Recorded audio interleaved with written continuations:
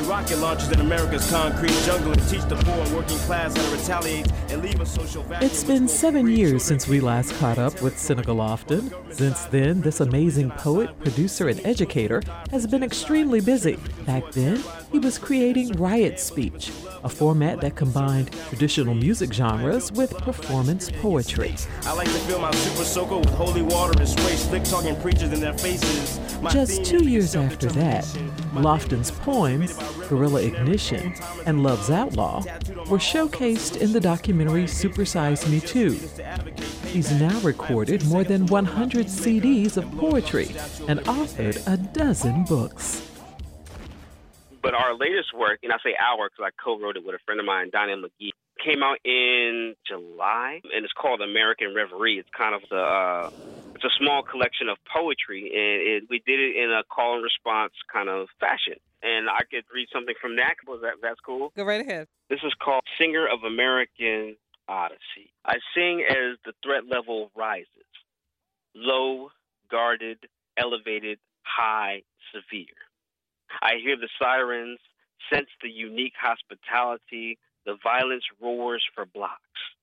I fold into self, a jungle cat, upright, fingers on the pulse of concrete landscapes.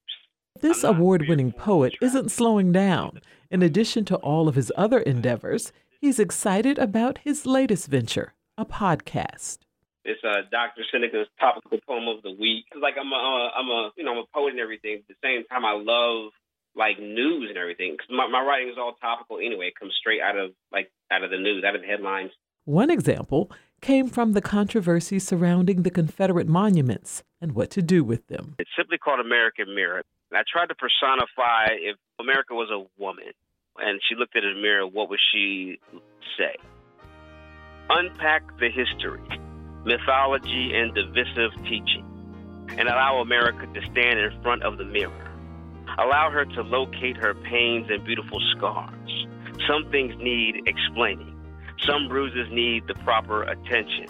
She smiles at her blues, her stories as she stands in her scorn, history, and struggle for all the people to stop, point, and stare.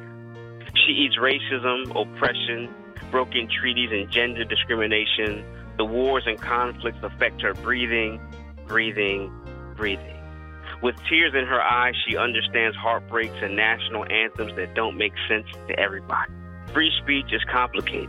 The contradictions are heavy, but she fights for a better image, a better day, a day that represents all complex narratives and attempts to heal all wounds. Justice circulates in her DNA, creating hunger and rage and a possible path to a real promised land, a real home.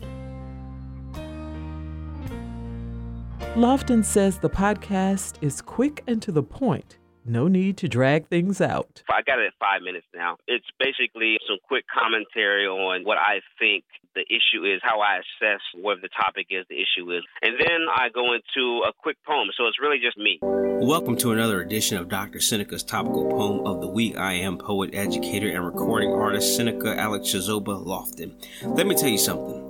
I am sick and tired of talking about police brutality, but once again, I find myself sharpening words in order to dive into this subject.